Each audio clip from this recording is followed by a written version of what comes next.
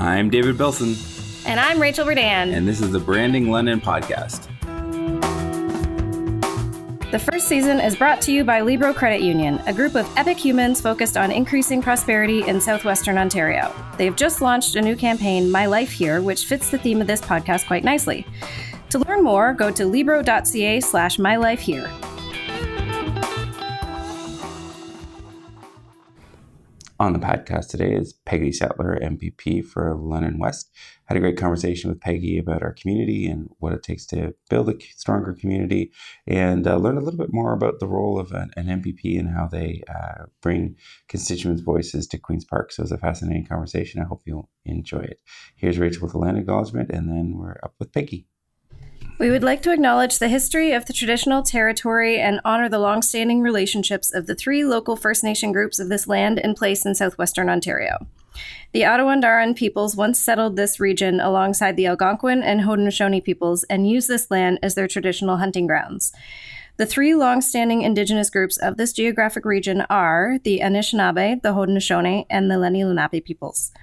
I'd like to recognize the three First Nations communities neighboring the City of London: Chippewas of the Thames First Nation, Oneida Nation of the Thames, and Munsee Delaware Nation.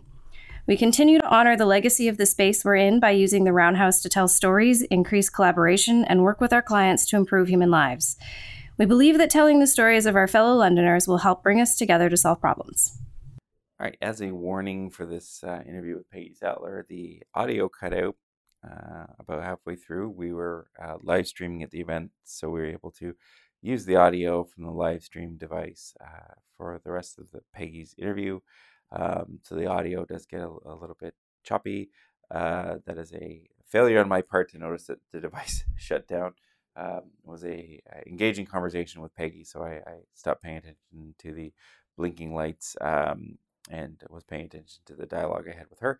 I still think the content and the story is worth sharing, but do be aware that the audio gets a little bit rough about halfway through, and if you can listen through and enjoy the content, great. If you end up having to skip through this episode because you are a little bit of an audio file and can't handle it, we also understand, so we'll make it up to Peggy by having her back on a future episode. Thanks so much. Bye.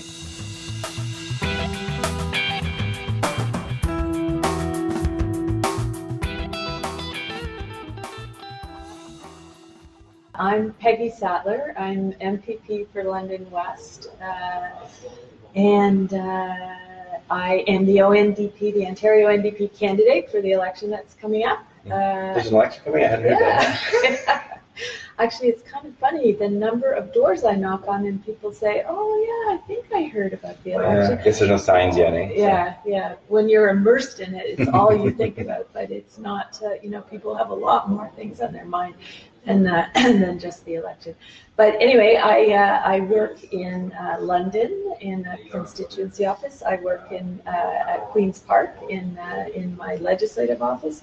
And my focus really is on bringing the concerns of Londoners to Queen's Park to inform what I do in terms of advocating with the government representatives, cabinet ministers, and just making known what London needs in order to ensure that we are flourishing and that people in this community have a great opportunities to build good lives for themselves and their families. Then, I've talked to a couple other politicians through this series. There's the constituency office job, which I think you just described, but then in legislator, are you on committees or do you have an official capacity within the government there? Yes. So critic of something? Yeah. I have three major critic portfolios. I feel incredibly lucky because all three of my portfolios are policy areas that I'm very passionate about. So I am critic for women's issues, also critic for education, so K to 12, and critic for advanced education and skills development. So it's a great opportunity for me to so it kind of brings together all of the things that I've been involved in throughout my life.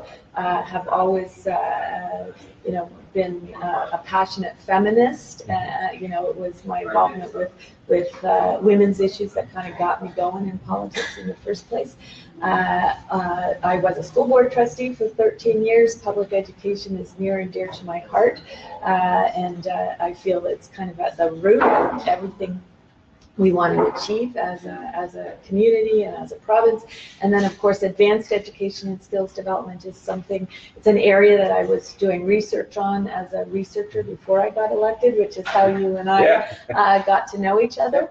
And workforce development, skills development, I think is another fundamental piece of how we're going to ensure that we can build an inclusive economy that provides opportunities for everyone to participate. Workforce development is really where social justice and kind of the economy come together, because we need to make sure that persons with disabilities, Indigenous people, women, youth, that everyone has opportunities to find employment that is meaningful to them and that enables them to build the kind of life they want for themselves. It's interesting too, because the project you and I worked on before you left in politics was through the Workforce Planning Board. It's called Work Trends. That's where we first met. And one of the other aspects that I think came out through that project is there's also the mismatch of skills too, right? So you have the technology community saying you can't have talent, and then you have people who have traditional skill sets in manufacturing or trades that are struggling to find employment in the region, and that's always seemed to me to be an unfortunate thing. I don't know how you solve that problem, but to have two different narratives in the same city, we can't find enough people for our business. And then also having extreme unemployment on the other side is an interesting problem, I think, for any community to try to solve. Yeah, and it's a huge concern. We just saw in the last in the census numbers that came forward that London has the lowest level of workforce participation of any major urban center in Canada.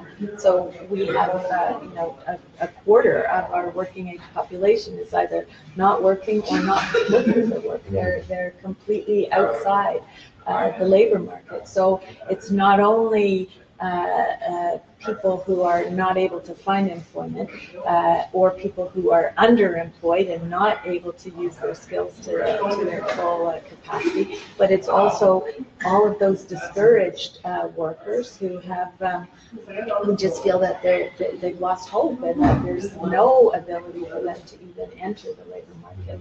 And that's an issue that we have to, really work together as a community with help from the government to try to move forward on. So I guess for those that don't know, the critic role, taken at face value, just that you're criticizing the current government's position on things, but I know it's a little bit more nuanced than that. So maybe for those that aren't familiar with what the role of a critic, so you have a portfolio as a critic for your government. What does that actually mean in a practical day-to-day sense? Besides, one of the things that I love about the Ontario Legislature, I don't know if you've ever been to. No. Oh, you got to come. So the Legislative Chamber, where we do business, there are two benches. So there's the government benches on one side of the room, the opposition benches on the other side of the room, and the speaker is at the top of the chamber. But above the benches, there are these beautiful carvings. And where we sit in the opposition benches, we look at this carving of a hawk, of an eagle. And it reminds us as opposition members that our job is to be watching, carefully what the government is doing and to be, pushing the government to make the kinds of changes that we know need to be made. If you're sitting on the government benches, you're looking at the carving of an owl, and so it's reminding the government members that their job is to be wise in terms of their decision making and ensure that the decisions that are made are in the best interest of everybody. But I think that is the nature of our system, that when you are in the third party or the official opposition, your role is to really monitor very, very closely what the government is doing and push the government to make some of the changes that need to be made.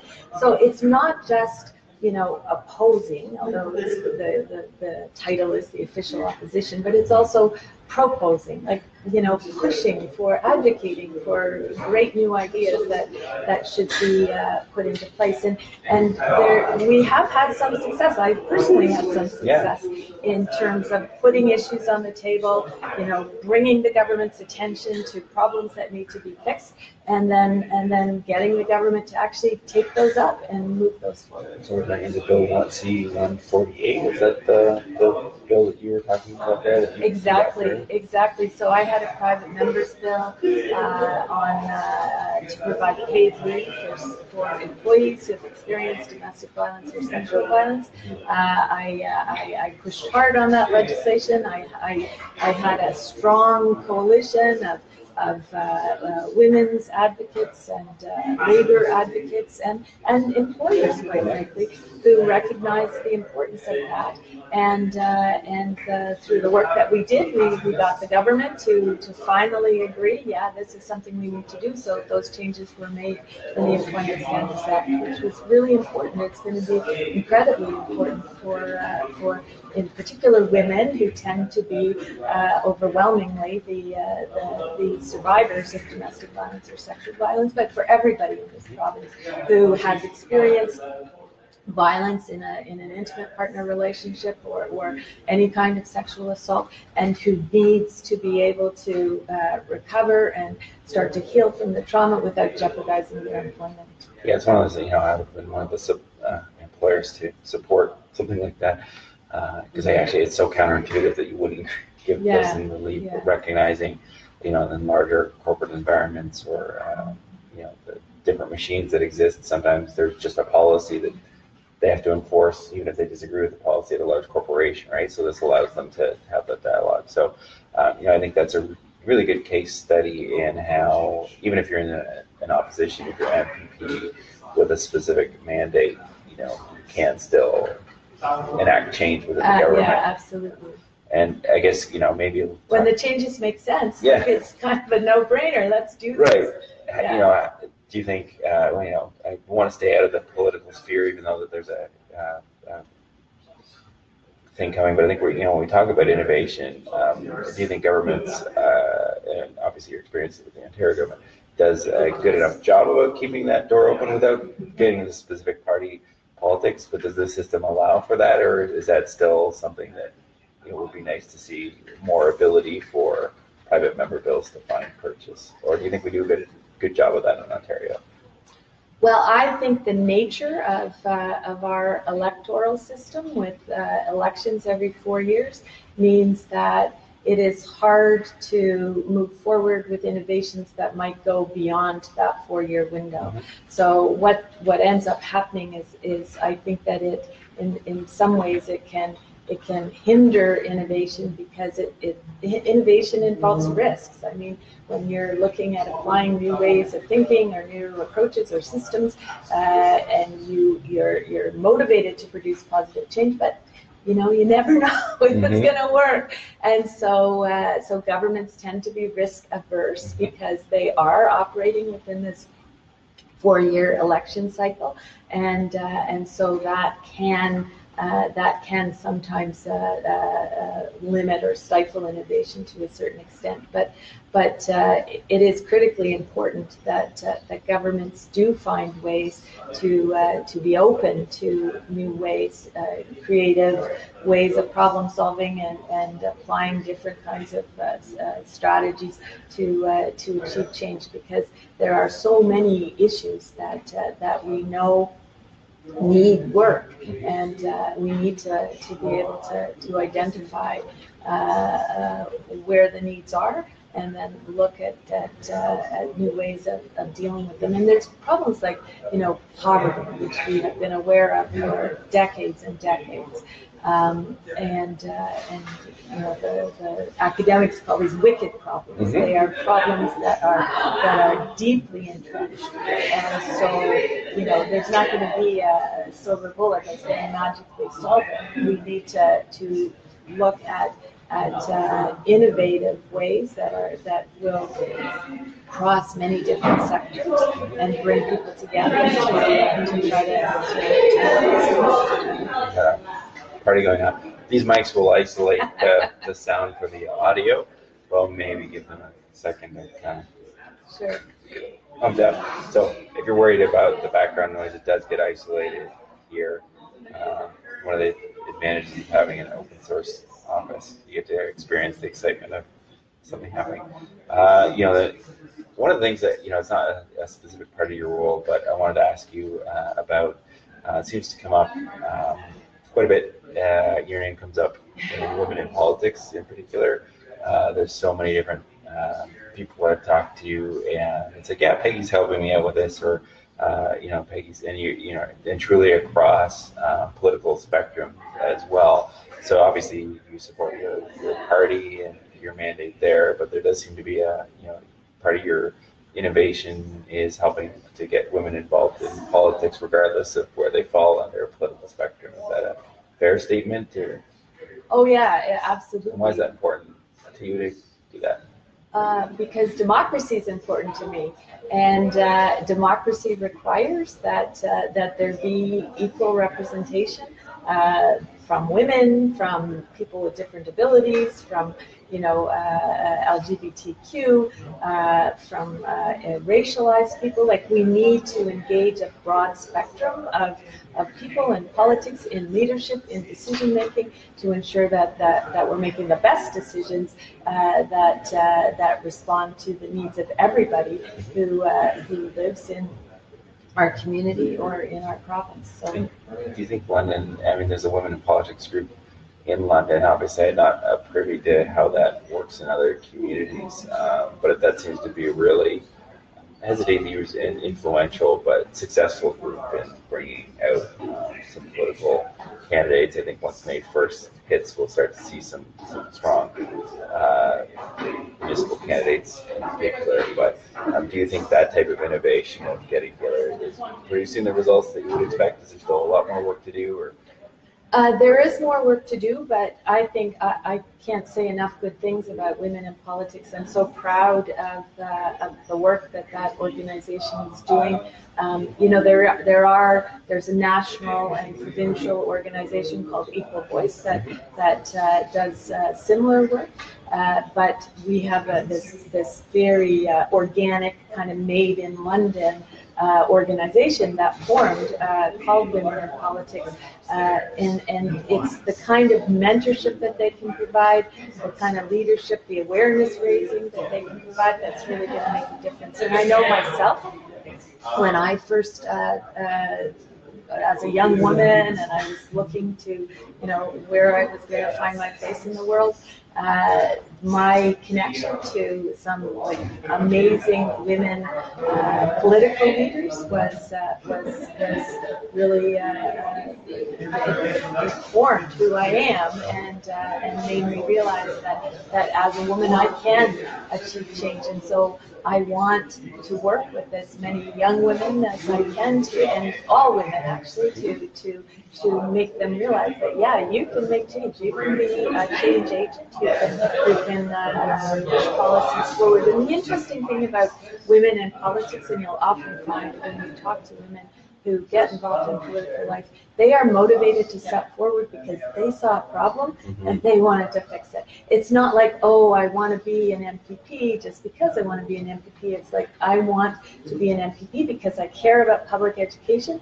I care about the schools that we're closing in my community. I care about all the number of kids who are coming to school with no lunch. I care about these things, and I want to change. I want to make changes around that. So that really has been that's a much more of a driver, I think, for women who get involved in the life than men. That's interesting. So less about ego driven, more about purpose or Yeah.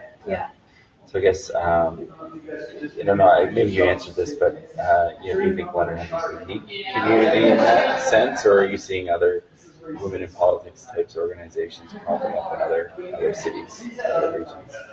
Well, I think London's is unique because it is made in London. It's a made in London approach that has emerged kind of just organically, as I said.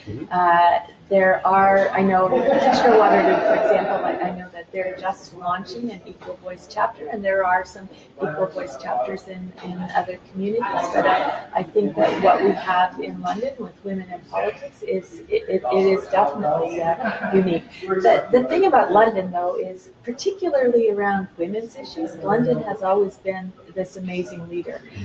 London was the first community, I think, in Canada to create the London Coordinating Committee to End Women Abuse, which I think that was created in the 70s, actually, the late 70s. So brought agencies together across sectors, brought the police, healthcare providers, violence against women advocates, justice workers, brought everybody together to look at how, as a community, we can deal with issues of woman abuse or violence against women, and from that we recently saw. London was the first city in Canada, or first in Ontario, I think second in Canada, to adopt the UN Safe Cities protocol to look at how we can make our community safe. The merger of formerly Women's Community House and the London Sexual Assault Centre into ANOVA, that's a first in Ontario, where a woman's shelter has formally merged with the Sexual Assault Centre to recognize that domestic violence and sexual violence are linked. That they're, that these artificial sort of separations doesn't work for women, because the impact of the violence is the same, whether you've experienced it through a sexual assault or through intimate partner violence at home. And so the coming together for those two agencies was really important, because it gives a single point of access for people who've experienced violence. Do you have any idea why that happens in London? Those are some three, I think, really good examples of, even in one system where there's been a recognition of a problem that, people have come together to try to solve that problem. If we're doing firsts of that, and as I said, there's other ones that I can point to and say we're one of the first Human Pillar nonprofit network. There's other voluntary sector networks, and they were originally patterned off something in Calgary, but the way that it's evolved to the impact that it has in the city is really a unique London, Ontario experience, and it's the collaboration and cross-sector. And I don't do you have any ideas about what it might be that enables us as a city to really see that challenge and bring people to the table quickly and start working on it, regardless of whether or not we succeed or how quickly we succeed, that there's a willingness to come together and try to solve problems? It's an interesting question. I mean, I don't know if it's something in our water, but certainly I think Londoners have always demonstrated a real desire to collaborate and a real ability to collaborate once they've decided, we're going to do this. Let's try to figure this out. I think that having the post-secondary institutions, both Western and Fanshawe, has really helped that process. I know academic researchers from Western have been have played key roles in issues around ending woman abuse, and continue to play key roles in things like homelessness. Like we have Cheryl Forchuk, who's doing amazing work with the Health Unit and the London Homeless Coalition on dealing with addictions and homelessness and those kinds of issues. Jason Gilliland, who's a human geographer from Western, has been doing these amazing collaborations with the school board and on food security issues to look at dealing with low levels of physical activity among youth, and also healthy food strategies. So London has. We're lucky that we have post-secondary institutions at our doorstep, and who have academics who want to engage with the community and help move these initiatives forward. That's great insight. Yeah, I think I think you're right, because I'm tracing back to a few different initiatives we talked to, and there does seem to be either a Western or Fanshawe component in a lot of them. So absolutely, I'm just thinking of a couple. Vicki Esses, who is at Western in the Center for Migrant and Ethnic Relations, and she has done amazing work with the LIP, London Middlesex Local Immigration Partnership, and they have at Western, they've got this Welcoming Communities initiative, but the collaboration between the researchers at the university and all of the on-the-ground organizations that are involved in immigrant settlement and issues around welcoming newcomers. I think that has been really important in making us a welcoming community. And then, of course, I think at Fanshawe I connect more with businesses, although not to say that Fanshawe isn't involved in many aspects of the community, but the whole the Center for Product Evaluation and the very, very strong networks that Fanshawe has built with local business leaders, I think has been really important. No, great. Little small shift in tangent, but I like to ask people why they live in London. Oh my goodness! So I went to Western actually in the early '80s, and I always remember when I told one of my high school teachers that I decided to come to Western. He said to me, "Oh, you're really going to love London. A lot of Western students a lot of students who go to Western end up staying." Which I later found is actually not true at all, and it's one of our challenges is getting Western students to stay. I mean, some do, so that, yeah. But I thought at the time, like, there's no way that I'm going to be staying in London. I mean, I was from a small town, Dundas, just outside Hamilton, but my orientation was always more east than west. So, looking more at thinking that I would eventually end up in Toronto. But I then later got married to an academic, and a tenure track job became available at Huron University College. And he had never even heard of Huron University College, but I did because I had been a Western student. And so we moved to London in 1995. So we came back to London because of his employment. And so, that's what brought me here. But I think it's really interesting because as a Western student, I had this image of London. I lived in the Western bubble. They talk about the Western bubble, and that's where I was.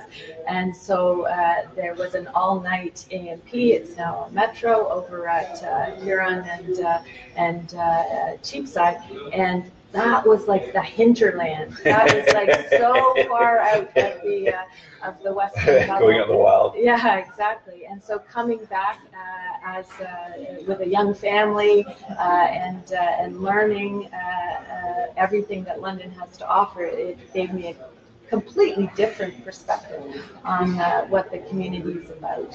Yeah, people talk about the Western bubble, and it's an interesting one. Yeah. I think Fanshawe has done a really good job of, especially with some of the campuses moving downtown, recognizing that they need to integrate with the city. I think it's don't quote me on these numbers, and I'll look them up for the final broadcast, but I think I'm pretty close. It's 80% of the Fanshawe students stay in London, whereas 80% of the Western students leave London. Yeah. Part of that has to do with the way that the college systems work and the catchment areas and things like that. But I think Fanshawe has done a great job of that. And the good news is I think Western's really focusing on that as a priority, is how to integrate with the community so the students do leave the bubble from time to time, other than just going for groceries. Yeah.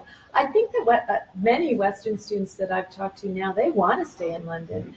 The challenge is finding employment that enables them to develop the career that they want for themselves.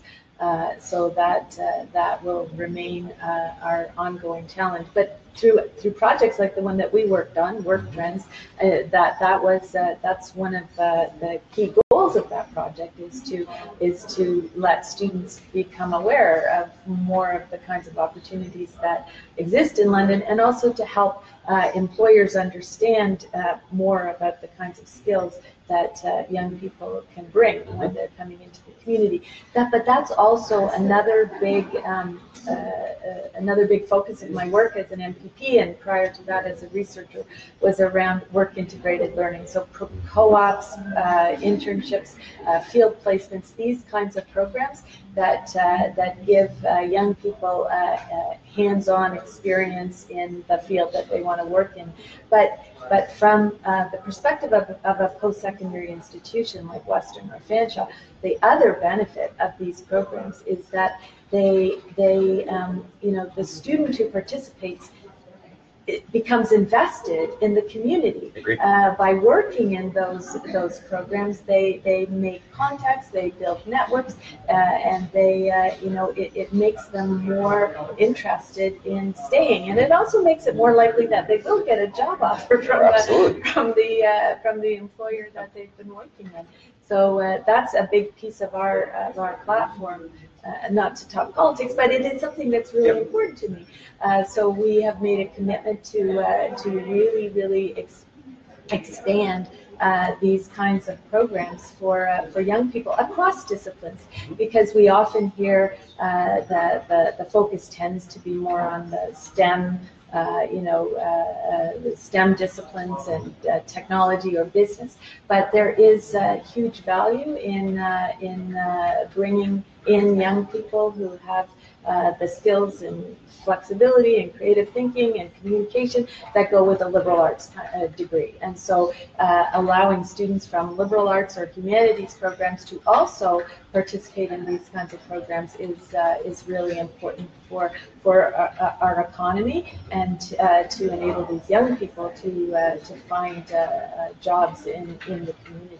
I can't remember who I was talking to, and I think it was maybe even after an interview with Formal Remarks, but my theory is with technical education that we're going to basically have to go to almost a complete experiential learning model. Fanshawe does a great job of refreshing its curriculum, but I think its formal review process is either every 3 years or every 5 years. I think it's 5, but every 3 they kind of take a look at it.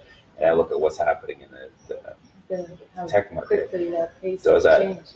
With Dipley, the CEO, Taylor, was at an event for Tech Alliance for Tech Weeks, and he literally said, unironically, way back in 2013, like that, his business model has shifted so far that he looks at 2013 as the distant future, distant past. Yeah. And so then you start thinking, okay, if the program reviews, let's say even every 3 years, they take a look at it.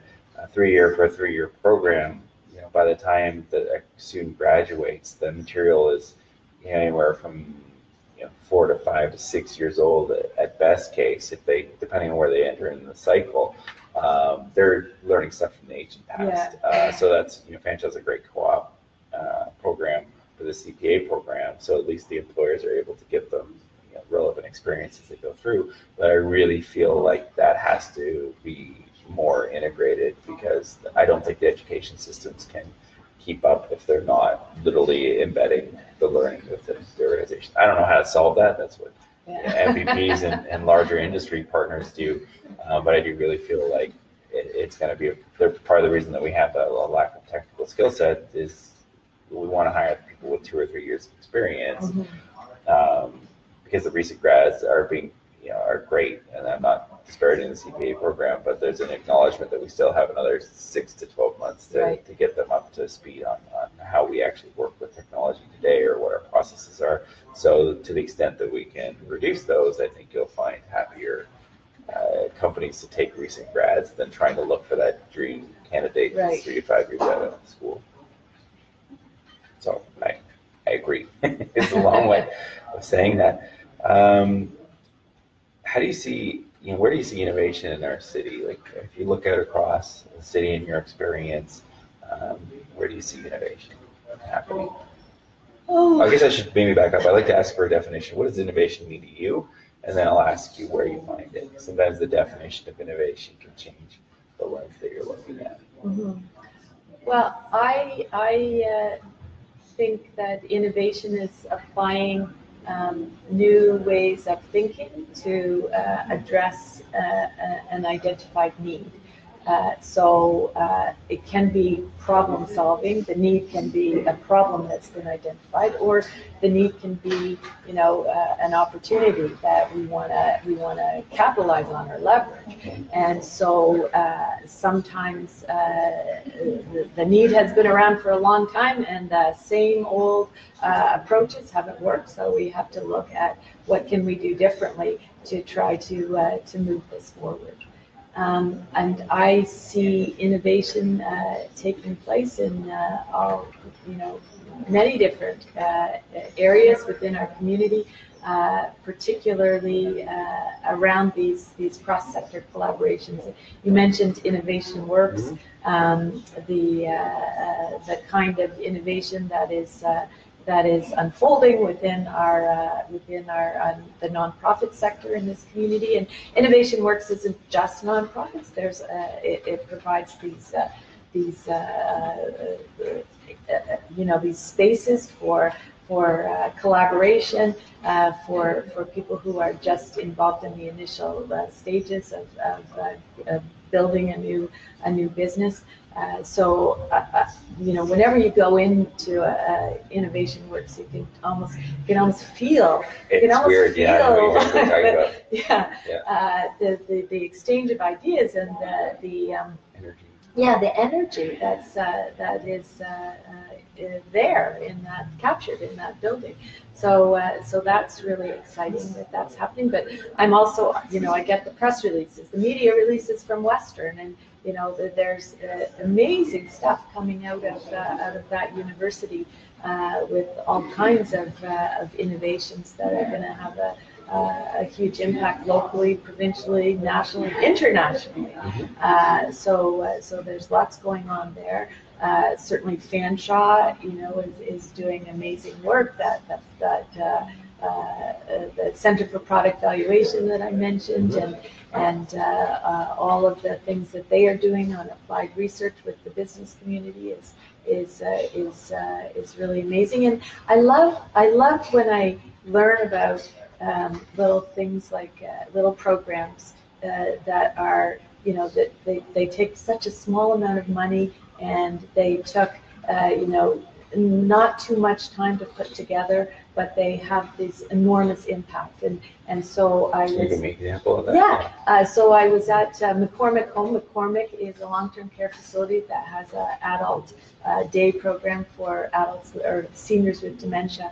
And they had a partnership with Fanshawe with both the nursing and the horticulture program on a garden, because they found that these seniors with dementia, the tactile experience of digging in dirt and gardening. Many of them had gardened when prior to their loss of cognitive function, and so with having the students working with these seniors with dementia on gardening, and the nursing students, I think, were involved in an evaluation of it. The horticulture students were working with the seniors, but the benefits to these seniors were huge, and also the learning that can come from a little program like that can then be applied much more broadly than just in London. That's amazing. So when you're in Queen's Park and people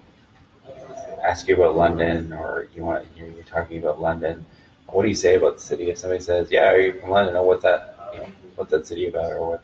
How do you talk about the city when you're out, either representing us at Queen's Park, or I would assume that you have other jurisdictions that you travel to? How do you talk about the city? What do you say about it?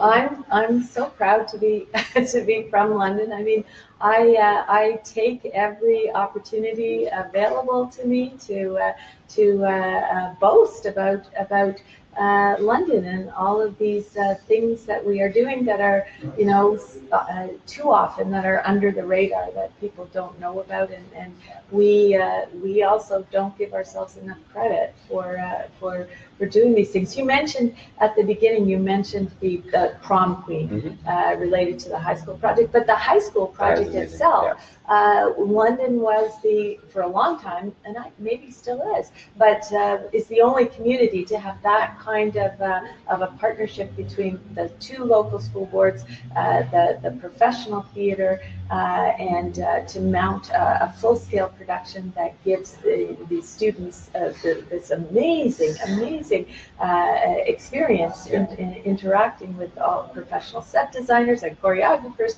and director and everything. So it's London has so many is doing so many interesting and innovative things that sometimes we don't give ourselves enough credit for. And I try to remind people of that as much as I possibly can. And it's a really good example too, because high school project, people have the experience of a high school play, and I think a lot of times when you hear high school project, you think just another high school play.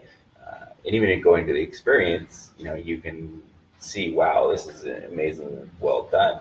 It actually wasn't until the prom queen experience that you really started to think about how much it costs the Grand Theatre to put on that production, because it is a not much different, or probably no different than a regular production that they would put on the main stage for the as you mentioned, the set designers, the producers, the directors, the kids do the acting and I think some of the stage management, but other than that, it's a fully funded project, the same way you would see any other major stage production. The quality is it's an amazing experience, but it's funny, you're sitting in the seats, but you actually sometimes just take for granted I think they said that it's $250,000 a year or something like that budget to put that production on, because it is a main stage production. So it's fascinating. That's a great example of another collaboration that just flies under the radar here, that we maybe don't realize how special that is. So and also, you look at the success of our tech sector, the success that you've had, but also I think it was just last year in 2017, 10 tech firms from London were among the 500 fastest growing companies, tech companies. It's 550, but same ratio, but 10 of them are in London, and the tech sector makes up a small part of our economy, and yet the businesses that are in that sector are achieving really extraordinary success. And so that's another thing that I try to promote as much as I can, and let people know that we are a city that is on the move. The other thing that's really that I don't think we get enough credit for is our arts and culture. Like I have my sister and brother-in-law are in Toronto, and they monitor who's playing at the London Music Club and who's playing at the Aeolian Hall. They'll often come to London to catch some of these really big name acts who are stopping here. And then we're hosting the Junos and the Canadian Country Music Awards. There's so much going on in our arts and culture sector, and we don't really think of ourselves as a major player in arts and culture, and yet we are. Like we have really exciting things going on. I think some of the with the changes of programming at Grand too, they have I always reverse this, so I'm going to think about it before I say it. The World Curious, London Proud initiative. It might be London Proud, World Curious. Not really confuse myself about which order it is, but that concept of bringing the world's productions to the stage, but then also they're really focusing on producing local content to tell our stories as well as a region. So I think that's an exciting shift as we start to be able to tell our stories more broadly in the community. It's great. So I have my last sort of two wrap up questions. Can I just say something? Yeah. You just mentioned proud, and reminds me of Pride. I think London Pride is hands down the best Pride festival across this province. Like I plan my vacation around making sure that I'm in London for Pride, whether, before I was an MPP, as long as I am a Londoner, I will be at Pride, because it is it's just this amazing celebration, this outpouring of joy, and the connections we have with each other, and our acknowledgement that we are one community and we're an inclusive community. It's just, I feel like I'm getting emotional right now, because it's so terrific to see how that happens in London, and that's a big part, I think, of our identity. This, this coming together to not just to collaborate, which we've already talked about, but to celebrate who we are collectively as a community. It's interesting. Yeah, I've only experienced the one in London, so I have nothing to compare and contrast to. But it's definitely an amazing festival. Where we've been in the parade the past couple of years, and it's a lot of fun just to be part of that experience as well, be on the street and walk the course and celebrate our diversity. Yeah, it's just a lot of. I would agree, it's a blast. Yeah.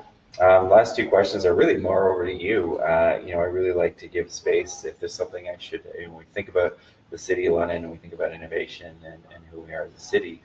Is there anything I should have asked you but didn't, or anything that you wanted to bring up? And then I leave the floor open if there's questions to flip back the other way. If you have questions for me about the process or anything, give you the last 5 minutes, kind of open mic. If there's something I should have mentioned, or you're like, I really wish you had asked me about X. Mm-hmm. It's an opportunity to think about that. If not, I have no further questions. Okay, I think that. Sort of one of the things that I'm very much aware of as a political representative for the City of London is that, or for the riding of London West within the City of London. I feel I'm a champion for London. I think that's fair if you're in the district, yeah. But I think that there is, we always have to be aware that regardless of what brand we come up with, or when we're looking at a single brand identity for the city, that there's still going to be a lot of people who are struggling. Yep. And so this for decades, London as this kind of white collar community that had all of the insurance firms, and it was viewed as a very affluent community, and I don't think people were really aware of the well, for one thing, of the extent of manufacturing and how much our economy was tied to the manufacturing sector and blue collar work, but also we have some really deep and ongoing challenges with poverty and making sure that we can build an inclusive economy. So that always has to be kept in mind. We can, even though we're celebrating our tech sector and medical devices and medical breakthroughs, all the research that's going on and things, we also have to be very mindful of ensuring that everybody in our community has an opportunity to build a good life for themselves and find a place for themselves in the local economy that we're building. So that would be one thing that I'm deeply committed to in the work that I do as an MPP, and also in the kind of London that I want to see, and I want to move forward. And then you also said, so are you seeing any similar themes? That's my question. Yeah, no, it's really interesting. You're not the first to talk about the inclusivity challenge or the disparity between different London experiences. When I started the journey, I was hoping to find one common narrative that we could maybe agree or even put out there in the ethos and let smarter people sort of hammer around on it. What I'm actually finding, I think, it's more as an anthology of stories. Some are good, some are not good, but recognizing that London has stories to tell more so than maybe a specific theme or a specific story. The other broad theme is the network ability of the city to come together. People have described this, 1 degree of separation or various different ways that you can connect to a city. And I think actually part and parcel of the same challenge is if you're in the network, it's an incredibly powerful and feels like a vibrant city that you can really achieve your goals. If you're outside of the network, it feels a very closed off place and a place that you can't access resources to, and you don't have the opportunities to succeed. So that's why I look at spaces like Innovation Works as being key nodes, if you get into network technology, where somebody who may have some pre-existing barriers can come into a space and start to connect with the network. Lead at Fanshawe, Palo Western, from the business side of perspective. So to the extent that we can, I think because we have an amazing network, I'd say without even joking that, there's not one person in the City of London that without one phone call I couldn't have lunch with, CEO of any corporation, an MPP, an MP. Could probably get to the premier, maybe take 2 calls, but depending on who wins the next election, that may be harder or easier based on my social graph. But I really feel like, but that's an incredibly privileged place to be. But I think other people have the same experience in the network, and it's really the power of that network that allows that to happen. But if you're not able to access the network, or there's barriers, or there's filters that you have to go through, then it becomes almost a problem, because you can't access the network, but everyone around you can or is in the network. So how do we break down the ability for people to access the network will kind of be my next theory. But those are the 2 kind of common themes, where the tension is between acknowledging that we have a great city that's doing amazing things, but also can we say that we're a great city if we're leaving people behind? And I think those are stories that are going to be interesting to kind of have come out to explore. I don't have the right answer to that. The best I think I can do is put out the different tension points and let the individual consumer decide on where they want to sit in that spectrum. I'm more on the lines that I think you can have a great story and great success. But I think if we want to say that we are truly a great city, then that has to be said to be true of the maximum population possible, ideally 100%. So where are we on that spectrum? How do we move there? What do we need to do that? It's a fascinating kind of thought experiment, because there's municipal, there's provincial, there's federal, there's global. All of those things impact somebody's individual connection with their experience in a city. So well, kudos to you for taking this project. It's a lot of fun. I think it's really exciting. Actually, what you were saying is sort of connecting with me in the sense that I mentioned my story of how I got to London. But I was 7 months pregnant when we moved to London. My husband had employment. I had an infant on the way. I had a toddler, so I was not going to be going back into the workforce. And so my first experience in London was I did feel very disconnected because I didn't have those networks to tap into, and that can be quite isolating. I mean, I dealt with it. I did some volunteer work. I took a course at Western just to sort of meet people. But that is a challenge, and especially when we're looking at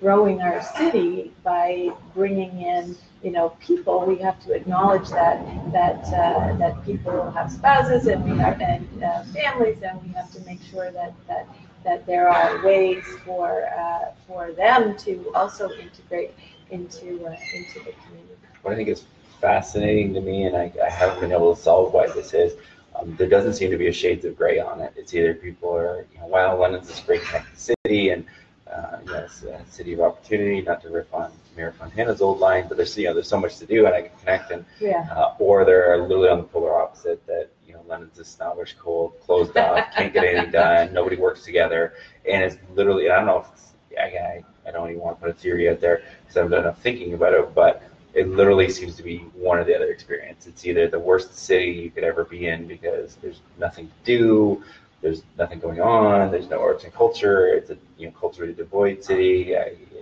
and then there's this other experience. Yeah. And again, I think it's similar to the Western bubble. I think it's if you're inside the London, Ontario bubble or you're outside of it. Yeah. And similar, if you're on the hinterlands of that experience, A&P if you're a Western grad, or if you're not somehow connected to that network. I think it's the same experience. You're just not connected to that community. Once you cross over this invisible threshold and are somehow connected into that network, it's an amazing place to be. So how do we break that down or remove the veil so that people can see the network or access the network? I think is something that we need to think about in the city. It's been really fun. Good. Well, thank you for doing Thanks so much for coming on. And I know you got a busy schedule, so I'll let you on with your day. But thanks so much for coming in. David. Thank you.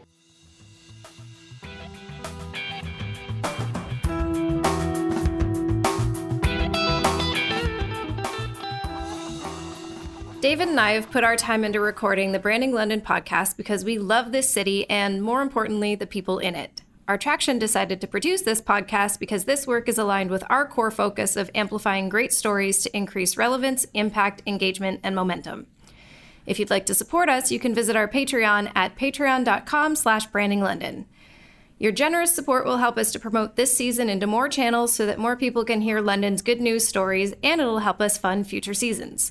To find recaps, videos of some interviews, our Patreon link, or more information about us in this podcast, you can visit ourtraction.com/podcast. Production assistance for this series was provided by Webisodes. Special thanks to Adam Kaplan for his help with recording the live streams and providing the audio from those interviews. We're also grateful for the technical production support of Michael Dales.